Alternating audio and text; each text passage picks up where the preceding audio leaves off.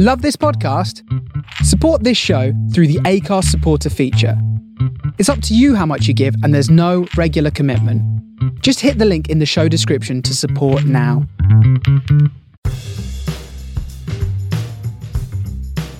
Three people, and you're going to have 4 weeks. Do something. It started out of pure stubbornness, which is great. Without necessarily meaning to, I think we found this quite interesting niche. No, we did some stuff, and the fact that it's invisible means it works. I think art is encoded knowledge and experience. At that time, we were really fascinated by the whole transmedia concept. That was it, not the time-travelling robot idea that we had. Hello and welcome to Technique. I am Sam Fry, and this is the podcast where we speak to artists about technology. Today's episode is on the topic of materials. Specifically, it features an interview with my co-host, Richard F. Adams, who speaks with material scientist, comedian, and soon-to-be author, Anna Pshaysky. Anna is actually a host of her own podcast called Real Talk, in which she speaks to people about materials, making, crafting, and doing. I actually met her a couple of years ago when we were sharing tips on podcasting in a coffee shop near where she works at University College London. Anna's podcast is a great informal conversation with all kinds of material makers. So if you like the sound of the interview today, you should also check out the Real Talk podcast.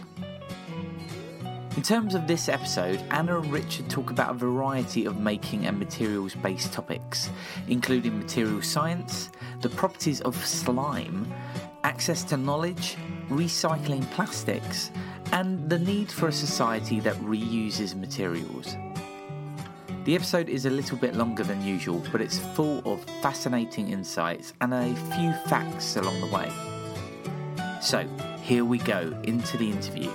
I should say that Richard and Anna start their discussion by promoting an event that unfortunately just happened, but they use it to talk about the kind of work that Anna and the team at UCL do.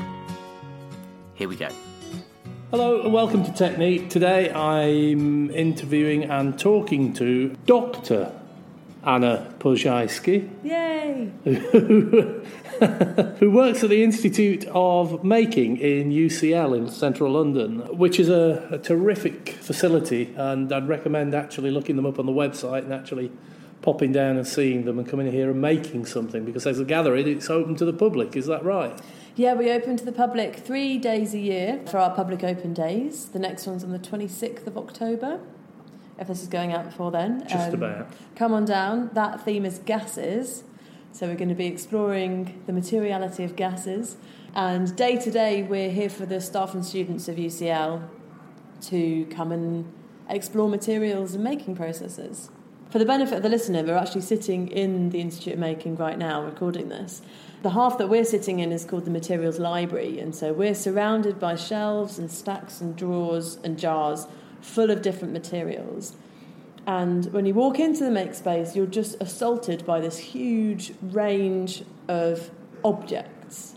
And we've got everything from welly boots to animal horns to bricks to rubber gloves to plastic trumpets, wooden chair legs, and absolutely everything else that you can imagine.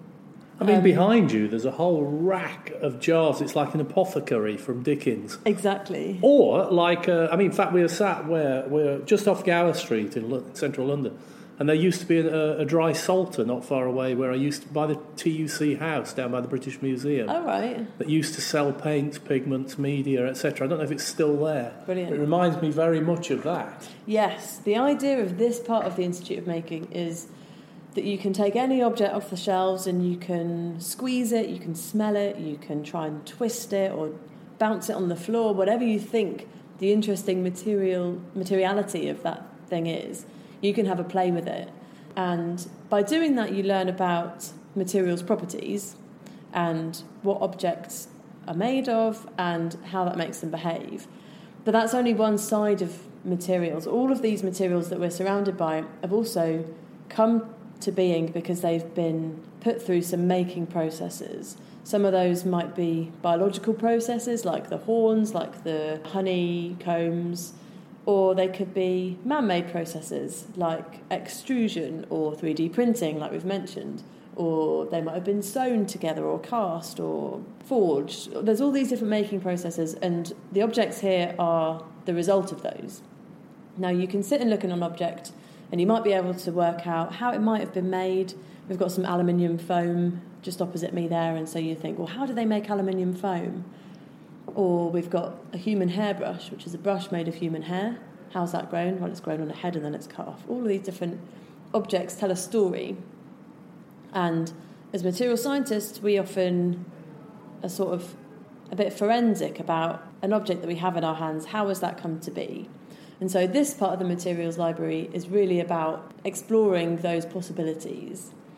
Now, this is kind of actually the end of all these objects' interesting making lives, because all the objects have been made and then that's how they are. In the other half of the Institute Making, we've got our workshop, and that's where people can come and actually explore those processes themselves and transform materials from something into something else. And we have dedicated members of staff, technicians here that work, whose sole aim is to help people realise what they've got in their heads using making processes. Interestingly, what you've said there, you've pulled together making as being things that grow organically, as well as things that are fabricated. Absolutely. We've got no hierarchy here in terms of the processes, but all the materials. And so when you walk in, you'll see a huge array of different things, but there's no apparent order to it, and that's the point. There's no hierarchy here. So a wax candle is just as important as a titanium hip implant, right? Both of those are just as interesting to us in terms of their materials and how they've been made. So when you start making, and when you look at working in making, and I'm using the inverted commas around the thing, but when you work in that world, presumably then most people who come into that have some understanding of material science. That's not a prerequisite to coming here and learning. So the Institute was set up, it first evolved from this materials library by the three founders, and the purpose is that anyone can come. And UCL is an academic institution, so we have people here who are studying any array of academic subjects: historians, architects, engineers, physicists, biologists, medics, people from across that wide range of academic study. And they all come at it from their own perspective. Sometimes the things that they make here are related to their course, and so it's a course requirement for engineering, for example, that they have to do a project and make something as part of that.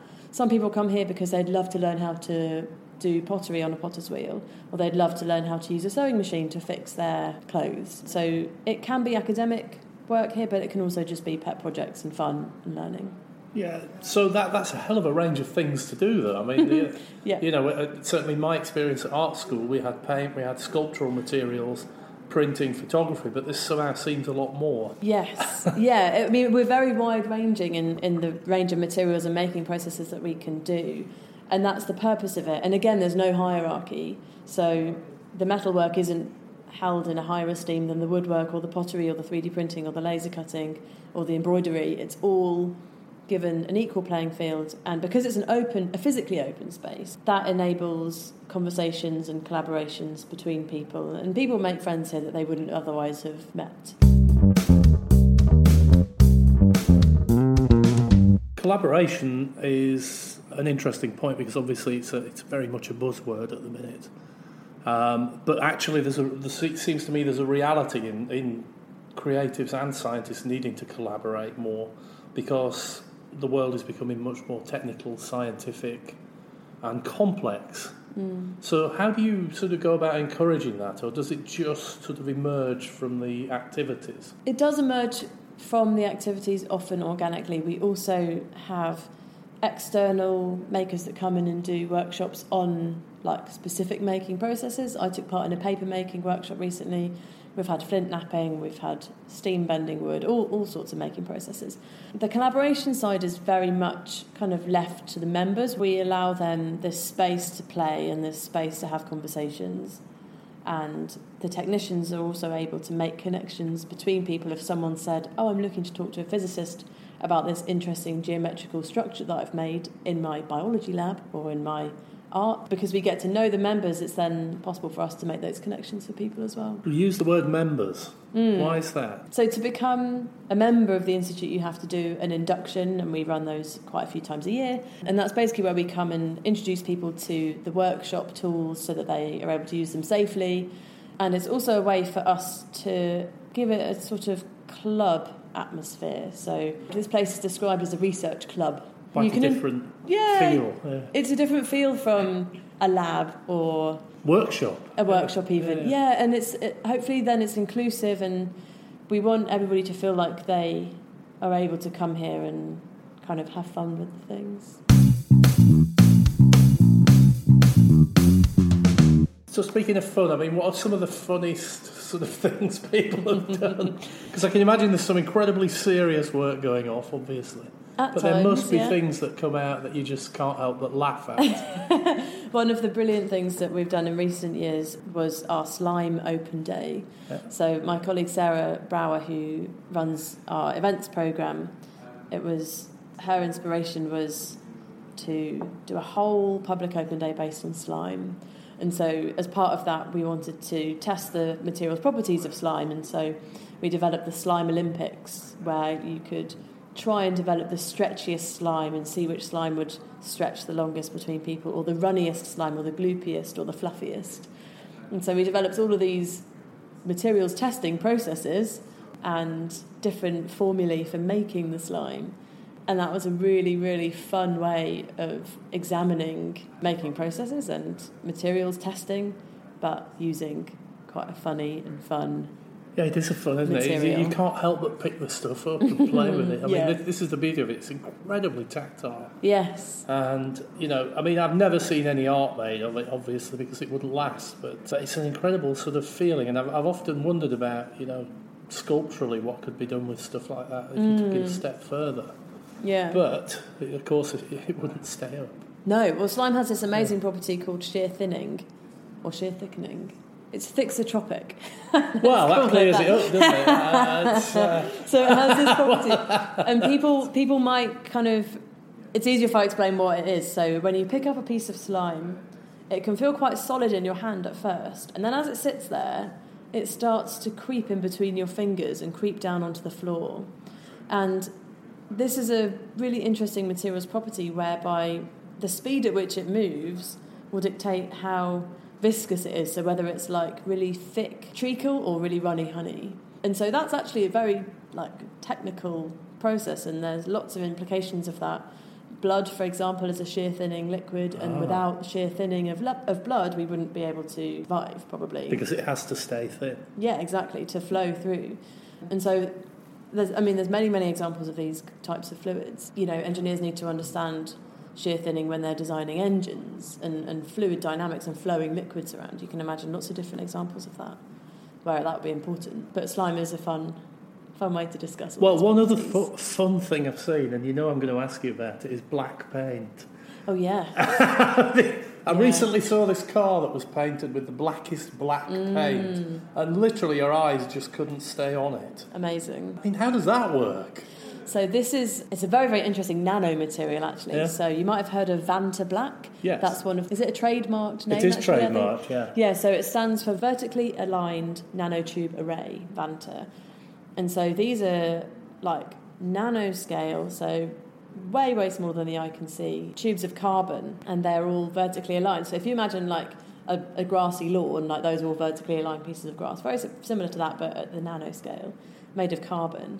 And when they vertically align on a flat surface, or even a curved surface, actually, I think, the way that the light interacts with that, all of the light gets sucked in and it can't get There's a lot less reflectivity, or whatever the word is, yeah. Yeah, so this is a very special...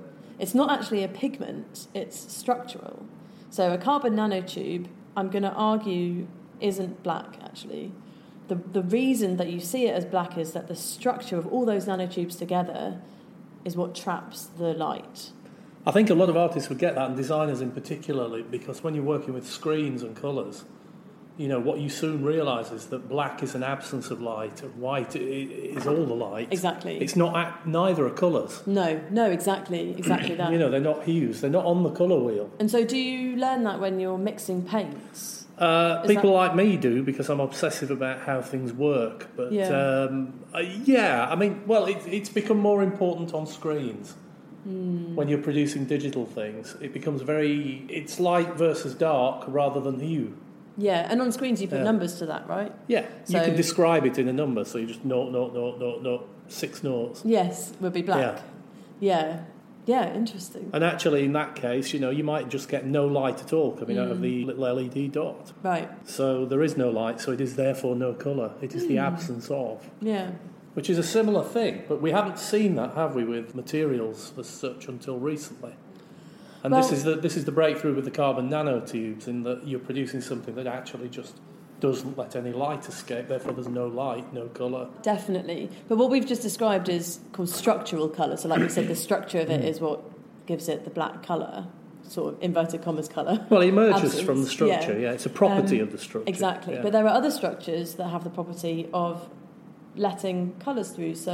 And these arise in nature. So the Morpho butterfly has actually brown wings. The materials themselves are brown, but they're structured in a way that blue light is reflected.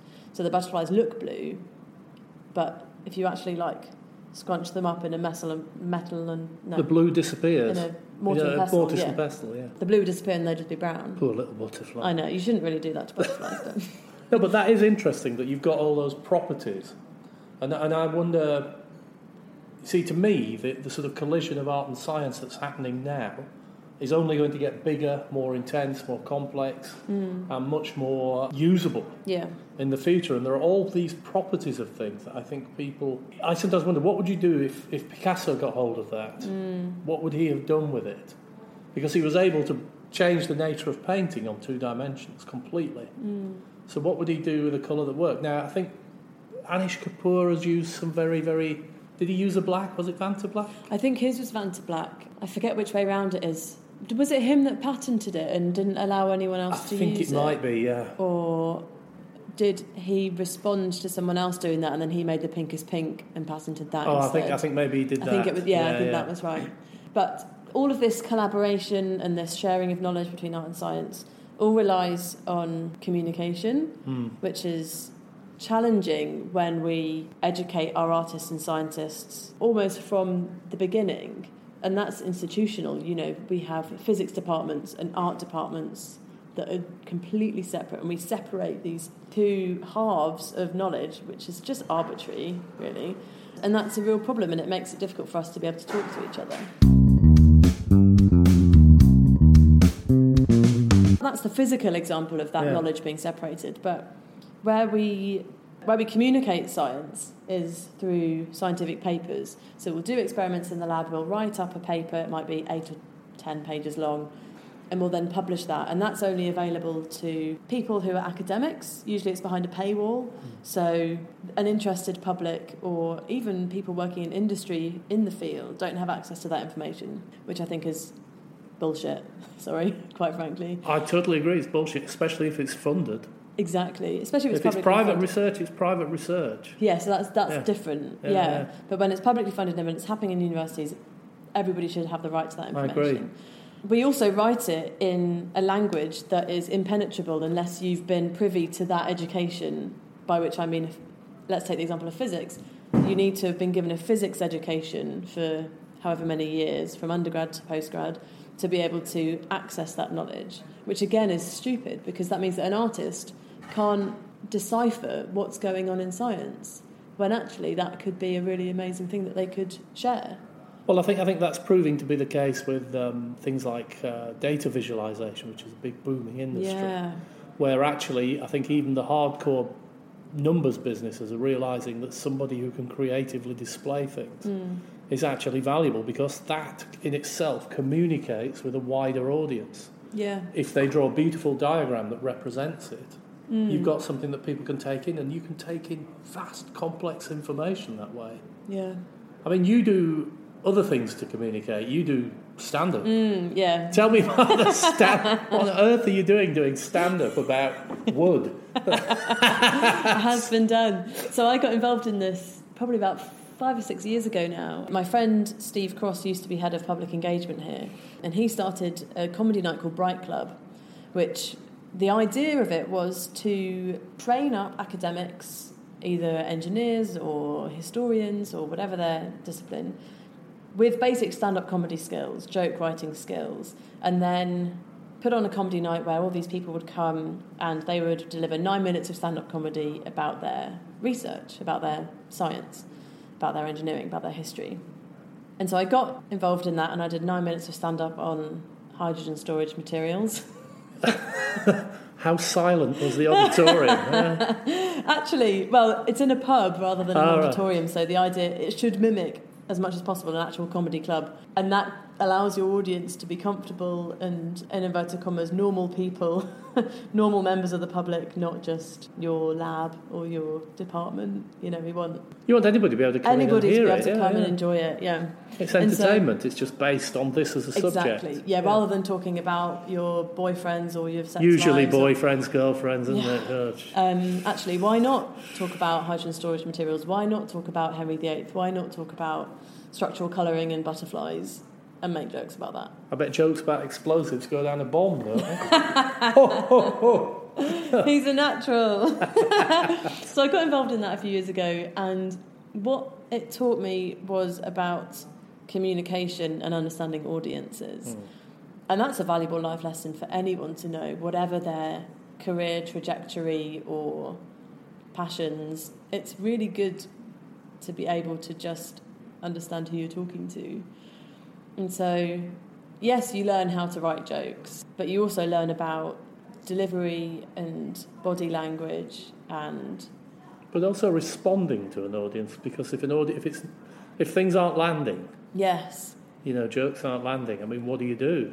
Well, a more advanced comedian would test out an audience, and you'll see a lot of MCs doing this. So at the start of the night, the MC would try some dirty jokes and see if the audience are into that, and if they're into that, then they'll go down that route. Yeah.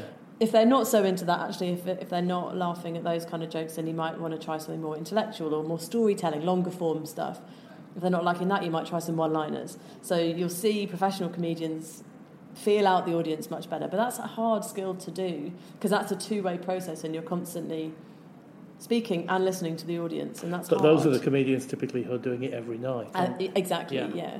I would not put myself in that calibre of comedian, but I've learned a lot through doing it. Is it stand-up comedy or is it just comedic? That's a good point. It's supposed to be stand-up comedy, so it's not supposed to be a best man speech that is funny. Yeah, no. I just the idea is to do it in a stand-up format and with stand-up content. Do you ever make things explode? I'm obsessed with them. Some demos that are relatively explosive. Yeah. No, as part of your comedy night. Yeah, I've done demos in the past. Yeah, that's not actually. I mean, you wouldn't get a stand-up comic doing that. So that kind of verges on the sort of science show type science communication. But I've done it in the past. It's quite fun to do that sort of thing. I quite like doing demos. What's the biggest explosion you've made? So recently I collaborated with a brilliant science communicator called Stefan Gates, he's called the Gastronaut, that's his brand name, and he does a lot of communicating, often kids shows about food and the chemistry and the physics and the engineering behind food. So this is like the Heston Blumenthal approach? Yeah, but... Where you start to unpick some of the chemistry of food. Yeah, exactly, yeah, similar kind of stuff. And we did a show at the Big Bang Fair last year, which is a massive kids' science show in Birmingham, run over 4 days, and as part of our show, as the grand finale, I was responsible for exploding some balloons, and one of the balloons contained oxygen, one of the balloons contained hydrogen, and one of the balloons contained a mixture of hydrogen and oxygen. And kids at school around the age that we were performing to learn in school that for a fire you need three things, the fire triangle. You need oxygen, you need heat, and you need a fuel. And so in the oxygen balloon, there isn't a fuel. So it does explode because it's a gas escaping, a bit like popping any balloon. It would be a bit of a bang, but not very impressive. Then we go to the hydrogen balloon, and the hydrogen balloon has fuel, but it has no oxygen, apart from the oxygen that's in the air. So it's a little bit bigger, a bang, but it's still not that impressive. And then once you have the hydrogen and oxygen in the balloon, that's a really, actually, like, torso-shakingly loud explosion. It's, like, shockingly loud. And we had ear defenders on, and, like, everyone had their fingers in their ears. So that's probably the biggest bang that I've regularly performed. One performance, I got the order wrong, and I did the biggest bang in the middle. Got into a bit of trouble because the narrative that we were saying is like, oh, this one, oh, no, this one's going to be small, a bit bigger, medium, and then large, it was actually huge. So yeah, I think the kids were a little bit shocked with that.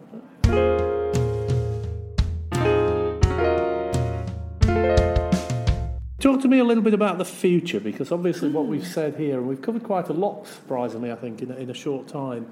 You know, there is this collision of arts and sciences that I think we can't get away from and shouldn't. But there is, I suspect, the need increasingly to get people to understand materials in the way I learned what paint was. Talk to me a little bit about 3D printers and plastics and how that's going, because they are becoming quite commonplace. Yep. But then, of course, there are limits to what they can do. I mean, we hear the stories about printing chocolate and all of that sort of stuff. And I know they can deal with organic stuff. I mean, how does talk me through how it works. So the most common type of 3D printer is one that has a nozzle that's guided by little robots, and that nozzle extrudes out a material. Often it's plastic, and it will, depending on what you tell it by a computer, the little robots will extrude out a little layer of, they'll sort of poo out this little layer of plastic, and then it'll move up a little notch, a small amount, and then it'll do it again, and it'll extrude. So it's like laying a row of bricks the shape of a house, and then when you come to the start, you go up one brick. Exactly. And start on again, and you literally build by adding layers. Exactly, which is why you might have heard of it as being called additive manufacturing. And so that's the most common 3D printer would extrude low melting point plastic. So the head of the nozzle heats up and melts the plastic, and then it extrudes, and then it quickly cools and solidifies in the shape that you've put it in. So I guess that's a really important thing. It has to cool before it gets round. Yes, and for the next one. Yeah, the material selection of 3D printers is really, really important, because what you're always relying on is a change in the material. So with plastics, it's often a solidification, and that's based on being heated, so it's melting temperature that's important. So it's heated into a liquid in the nozzle, and then it cools to a solid as you print it. Now, you can have other changes in materials properties using a similar kind of 3D printing. For example, some plastics are liquid, and then you shine a UV light on them, and that makes them solid. Or you could have a magnetic head that puts a magnetic field on, and that makes it solid. So you can choose these different ways of changing the material from something that's extrudable to something that's stiff and solid for your final object. And the materials actually is the main thing that's limiting 3D printers at the moment, rather than any sort of hardware or software requirements. Well, the actual hardware and the way it works and the way you design things is pretty much sorted. Very simple. It's just little tiny motors, and they're guided by computer instructions. Yeah. So, how do you print food? Well, again, you'd need to think about your material's property that you wanted to change. So chocolate, I would assume, would be similar to plastic in that you'd heat it in the nozzle, you'd extrude it out as a liquid, and then it would solidify, and then you'd print on it. You know, a couple of times we've met before, I haven't asked you this, but if you went to the moon, because we hear all the time about the space race at the minute, and we're talking about sending things to Mars, and we're talking about this, and always in there is we can fabricate a dwelling from the sand on the... And it just strikes me that when you're talking there, I think we are a little way off being able to do that, especially 800 million miles away or whatever. Potentially. I mean, can you extract from rocks to produce stuff? Can you extract from sand? I mean, we get glass from sand. We do. In terms of 3D printing materials, we have a hard enough time on Earth finding good ones to use that are useful to us. So I think it would be possible, but the idea of taking the resources that we need from Mars, I mean, I assume that Mars is pretty similar to Earth, so if you assume that it's like mostly iron ore, It looks You'd very need a red. blast furnace. Yeah, it looks very red. You need to 3D print yourself a blast furnace first. Well, this is the interesting thing, isn't it? I don't. Yeah. When you think about this, and yet it's in the news every bloody week. Sure. Yeah. Yeah. Yeah. I don't know where they're up to with that at NASA. They must have something on the go that's giving them the impression they can do it. Because I can't. You know, you've got all the other things over there, extracting water from soil. We can't even do that in the Sahara Desert. Yeah. Let alone this. And this is why, in a sense, I'm interested in the future, because obviously we're at a certain limit. We're at a limited stage at the moment. In a way, it feels like the first steam engines, you know, when people had just started putting wheels on them and putting them on tracks, and with no idea that 30 years later you get massive cities. Right. Which a direct cause of railways Absolutely. was cities. Yeah. You know. One of the main conclusions of 3D printing is going to be the democratization of making, and it all comes back to making. So, like today, in every office, if not every home, we have a 2D printer that can print out the internet or print out whatever you've done on your computer. Well, 3D printers are just the object version of that. And so I would envisage a future where every home or every office or every street or community has a 3D printer, so that instead of buying objects off the internet and having them shipped, which uses a lot of fuel and resources, why not, for a lot of objects that we have, just email a 3D printed file and 3D print that down the road? That to me seems like it will solve quite a lot of issues with stuff. Well, it would reduce the amount of goods being shipped. Yeah, for a start, which if you massive. cut just 10%, you would cut Masses. a hell of a lot. And always, I think, when people talk about these initiatives, we always think, it's binary, either on or off. But it's not. It's about just take a slice out of this, slice out of that, and suddenly, before you know it, you've reduced the whole lot down. Absolutely. So in order to realise that, we're going to need to widen the range of materials available to 3D printers and really increase the quality. Well, where's that coming from? I mean, what do you mean? What sort of materials do you think? Well, at the moment, our 3D printers can print one or maybe two materials at a time. So if you imagine that you wanted to 3D print, say, a table knife, we'd want that made out of stainless steel with maybe a plastic handle or something. Those are two materials with totally different materials properties. Steel melts at 1600 degrees, plastic melts at 200 degrees. How can we make an engineering system that can accommodate those two materials and compile them into the same object? That's a real challenge, but not actually one that I think is beyond us. That's not beyond physics, that's just engineering. And it's not that great a step then to be printing electronics. And so you could 3D print your TV remote if it breaks. You could 3D print all sorts of daily household objects that we have. It's never going to be a Star Trek replicator, is it? Please say yes. Maybe it would be. Maybe it would be. I think our relationship with materials and stuff will change a lot in the future. Aside from the fact that we need to massively reduce the amount of materials that we're extracting and using and putting into the ground, we really need to start creating a circular materials economy. And by that I mean, rather than throwing stuff away, we need to be able to fix it, we need to be able to reuse it, to refurbish it. And so if a tiny little plastic nugget on your bicycle breaks, you don't need to buy a whole new bicycle, you can just 3D print that nugget again. So right, okay, so this is interesting, isn't it? Circular economy, because obviously you've got to have plastic to be able to print, to be able to make the thing, for it to break, and for it to get put back in. Yeah. So it is literally, we're talking about having to create an economy that works on 100%.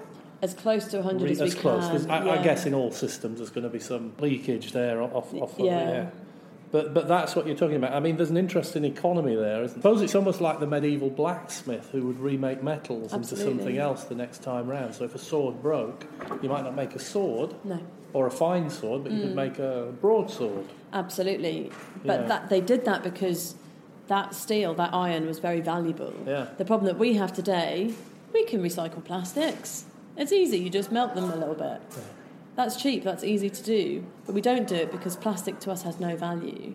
And that's what we need to change, is our perceived value of materials. If we change our thinking to think, actually, this plastic has value to me, if I collect enough of it, I could 3D print myself a sofa or whatever out of that material, that's the only way that we can create this circular. It's one of the things materials driving economy. its scarcity. It's money. So, I mean, It's you know, economics. I'm in my 50s, and as a child, I remember we had bottles of pop delivered and milk delivered, and the bottles went back. Yep. And actually, we got money back for the bottles. Right.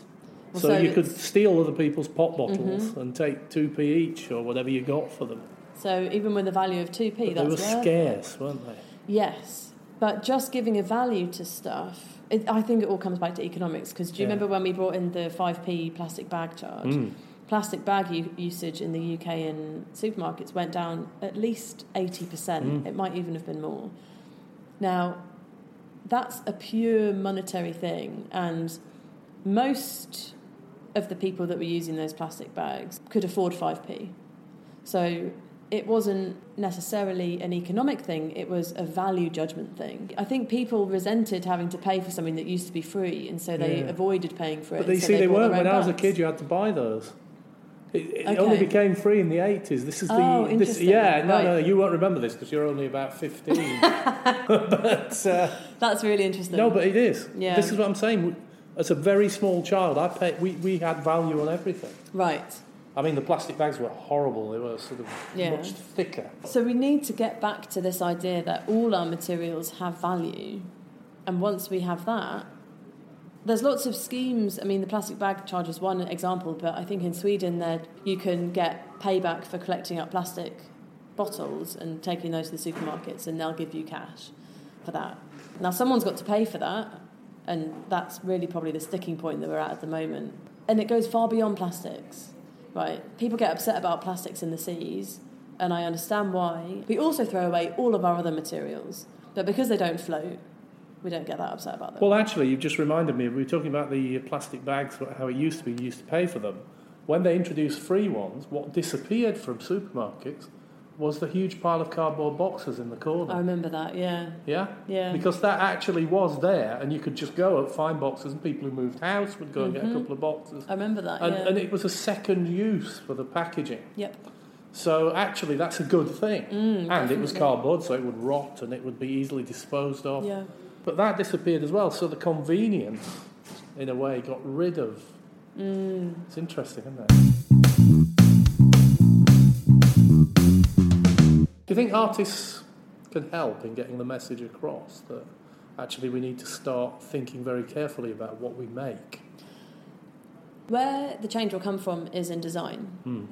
So, By artists, by the way, I mean arts. yes, yeah, I was Yeah, including yeah, designers yeah, in yeah, that. yeah. Maybe that's wrong, but... No, it's not. It's just you can't write a capital A when you say it. No, right, exactly, yeah. Yes, exactly. So what we need is a redesign in pretty much everything that we use. Yeah. So we need stuff to be, as I said before, repairable, and if our objects become modular, rather than buying a new TV, if the screen breaks, you just buy a new screen, and you can easily remove the old screen and replace, and you don't have to... Well, it's actually what's buy happened with a whole cars, lot. isn't it? Because of the rise of circuit boards in cars. Yep, Control circuit boards now.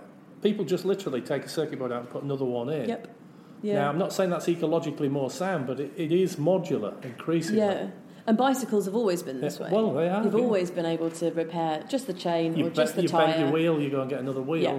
So, I mean, bicycles is a brilliant example of how it's worked. These things are the worst, and I'm waving a mobile phone, a smartphone. I mean, this particular brand won't let you open the thing up. No, and that is And if you do disgusting. break it up, it's open it up, you lose your warranty and everything like that on it. So there is a company called Fairphone that are trying to make a modular mobile phone. Unfortunately, It's all right. sorry, We're in a maker lab, so there's we've noise. got some gas being blown around. So Fairphone are trying to make a modular phone. Unfortunately, the performance isn't yet competitive with the main players on the market. But the idea is that, like, as they upgrade, rather than upgrade the whole handset, you can just slot in a new Upgrade camera, a new camera. a new screen. I mean, screens on phones, they are not well designed. No. Everybody's got a cracked screen. Well, mobile phones is an incredible example of everything that's wrong with our materials attitude, right? Well, I mean, they are the ultimate dig it up, make something, and you can't deal with it afterwards. And they're designed to last for 2 years. Yeah. And then they release a software that makes it stop working, and so you take it into the shop and they say, oh, well, you're due an upgrade anyway, let's just... Right? What happens to a phone when it goes, when you upgrade? Any idea? I have no idea. I think, and don't quote me on this, what I suspect happens is it gets shipped to Malaysia, China, and gets disassembled to a certain extent to extract the precious metals. Yeah. But most of it isn't designed to be recycled. So I'd be amazed if more than 5 to 10% was ever recycled. What about organic things when you're working with that? So sitting around me here, I'm looking at I can see glass, plastic. But what about something slightly more organic? So you've got bits of bone, for instance. Yep. Is something like bone recyclable in that sense? Is it? Nature recycles pretty much everything, doesn't it? I suppose so, apart from nuclear waste. Apart from nuclear waste. No, it waste, does it. It just does it over long times. Yes, exactly. A half-life of several billion years. Yeah. Nature recycles pretty much everything, and we can learn a lot, I think, from that. There's growing interest in this concept of biomimicry, and lots of artists will be familiar with that, which is mimicking nature in either materials or making processes and structures. So there's an interest now in terms of recycling plastics, because how nature recycles stuff is often based on bacteria and little things eating things.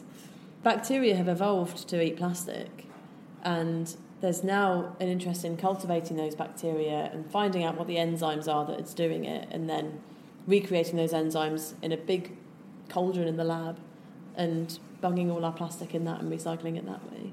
But when you say recycle, what do they do to it then? So these little microbes will come along, and inside plastic, all the molecules are big, long chains. Mm-hmm. That's why we call them polymers. And these polymer chains, when the material gets biodegraded, the little microbes come along and they snip those chains. And long polymer chains make plastics that have a high melting point. So you need a lot of heat energy to melt the plastics. Now, shorter polymer chains, they make up plastics with lower melting points. So what a little microbe does when it biodegrades plastic is to come along and chop up all those molecules. Now, biodegradable plastics is a big fallacy, I think, in terms of giving the public hope for tackling this problem with plastic waste in our environment. Because what people see is, here's a plastic bag, I'm going to put it under the ground for 6 months, and when I go back I can't see it anymore, it's not there, it's been biodegraded. It's rotted, fine, disappeared, whatever. That's it. Yeah. Actually what's happened is all these little microbes have come along, they've snipped up those chains, and that plastic has gone from being a solid to being a liquid. But it's still plastic, and now it's got into your water systems and it's got into your animals and your plants, and you've heard a lot, well, people hear a lot about microplastics. Those are the plastics that have been chopped up into little tiny pieces. They don't disappear, they end up in fish, or they end up in soil. And well, it's a thing about nature and the nature of the universe, isn't it? That you can't actually get rid of anything. It just changes form. The first law of thermodynamics. Yeah, well, exactly. Energy can't be created or destroyed, just changed into different things. The same with materials. These atoms have to go somewhere, right?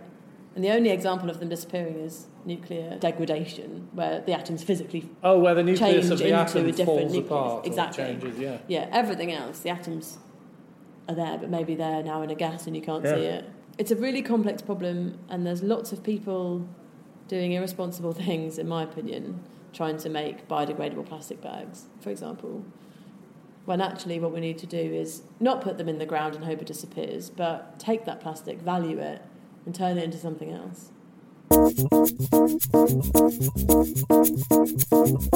What do you think are the most exciting things coming up in your world? Oh, great question.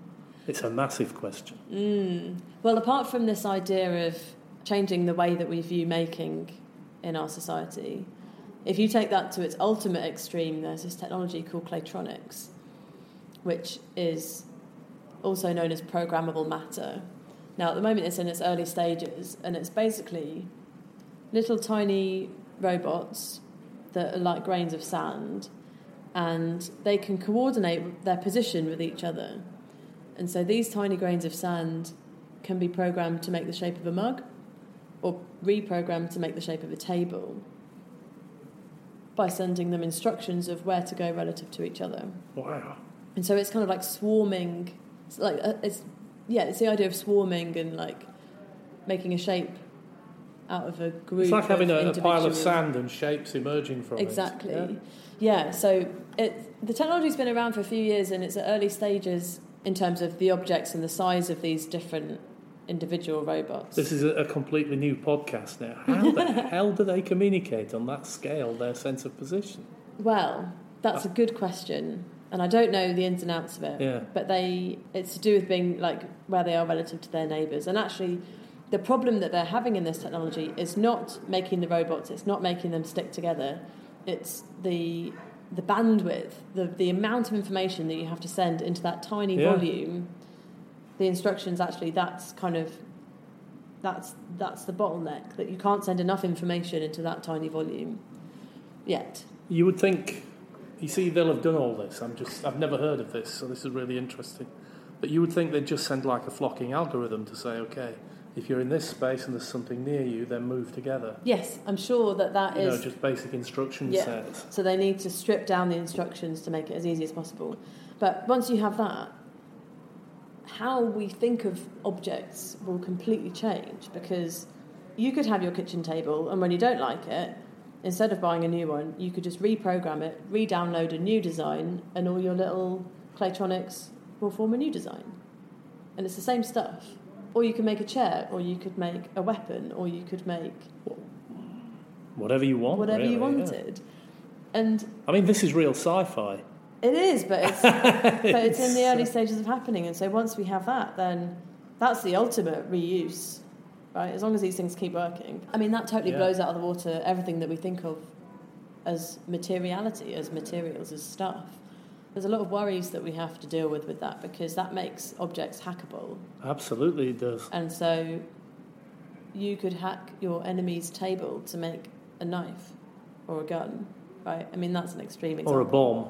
Or a bomb, or a rope. I mean, like, all these different things. Like, so I think that's fascinating. And like with 3D printing, when there was this whole thing about, anyone can 3D print a gun now without a license, that was quite a big worry a few years ago about, like, the ethics of that. Who controls, whose responsibility is it? We'll have that, but now times 100 when you could make anything from anything. Got all those things in front of me, fading light I cannot see. Got all these years tucked away. Once I use them, they never stay. Well, that's the episode, and Richard's interview with Anna Pshaisky. She's clearly a fountain of knowledge and a brilliant, witty person. If you do want to find out more about her and what she does, well, here's a few ways. Right, Anna, you're on Twitter. I am. You do your stand-ups. Yep. What's your handle on Twitter? It's my name, which is Anna Pshaisky. So it's ANNAPLOSZAJSKI. Pshaisky. Yeah. I got it right. I've been struggling with the pronunciation. No, it's perfect. And how often do you stand up? At the moment, not that frequently, because I'm writing a book. So I'm stripping down the stand-up stuff, but I'm still doing sort of science shows that have got stand-up in them. I'm doing those round and about the place. That's all on my website and my Twitter and stuff. So And you can see me. Institute of Making? Yeah. If they want to contact you about this, through the website? Yeah, it's just institutemaking.org. Instituteofmaking.org. Yeah, give it a Google. You'll find us easily. We're on social media as well. There you go. Plus, if you like the sound of her Real Talk podcast, then check that out. She actually interviewed Richard for one episode, so that'd be a great place to start. Aside from that, that's all we have time for in today's episode. Thanks again to Richard and to Anna for being part of it, and to you for listening. If you like what you heard, then why not subscribe to this series so that you can hear more about art and technology. Then while you're there, if you are able to give us a 5-star rating on places like iTunes, then we would really appreciate it, as it helps us to grow our audience. On which topic, we've actually just hit 15,000 listens. Yeah! Which we are incredibly grateful for. It's not a huge number compared to some other shows, but for us it's a number that we're really proud of. So please keep listening and let others know if you like what you hear. We will be back again next month for another episode of the series. Thank you in the meantime again to those that made the music for the show. The last song was Future Life by Derek Clegg. But until next time, take very good care of yourself. Goodbye.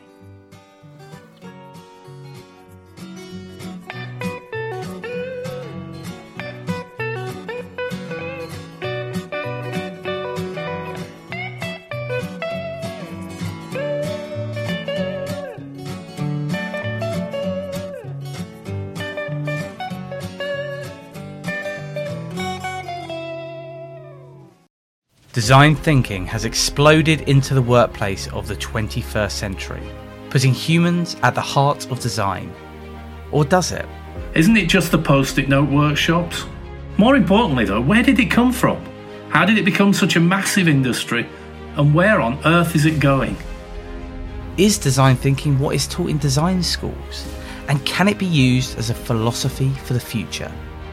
Find out more as we, Richard Adams and Sam Fry, explore these ideas with experts in the field on our first Technique mini-series about design thinking. Subscribe to this podcast so that you don't miss an episode.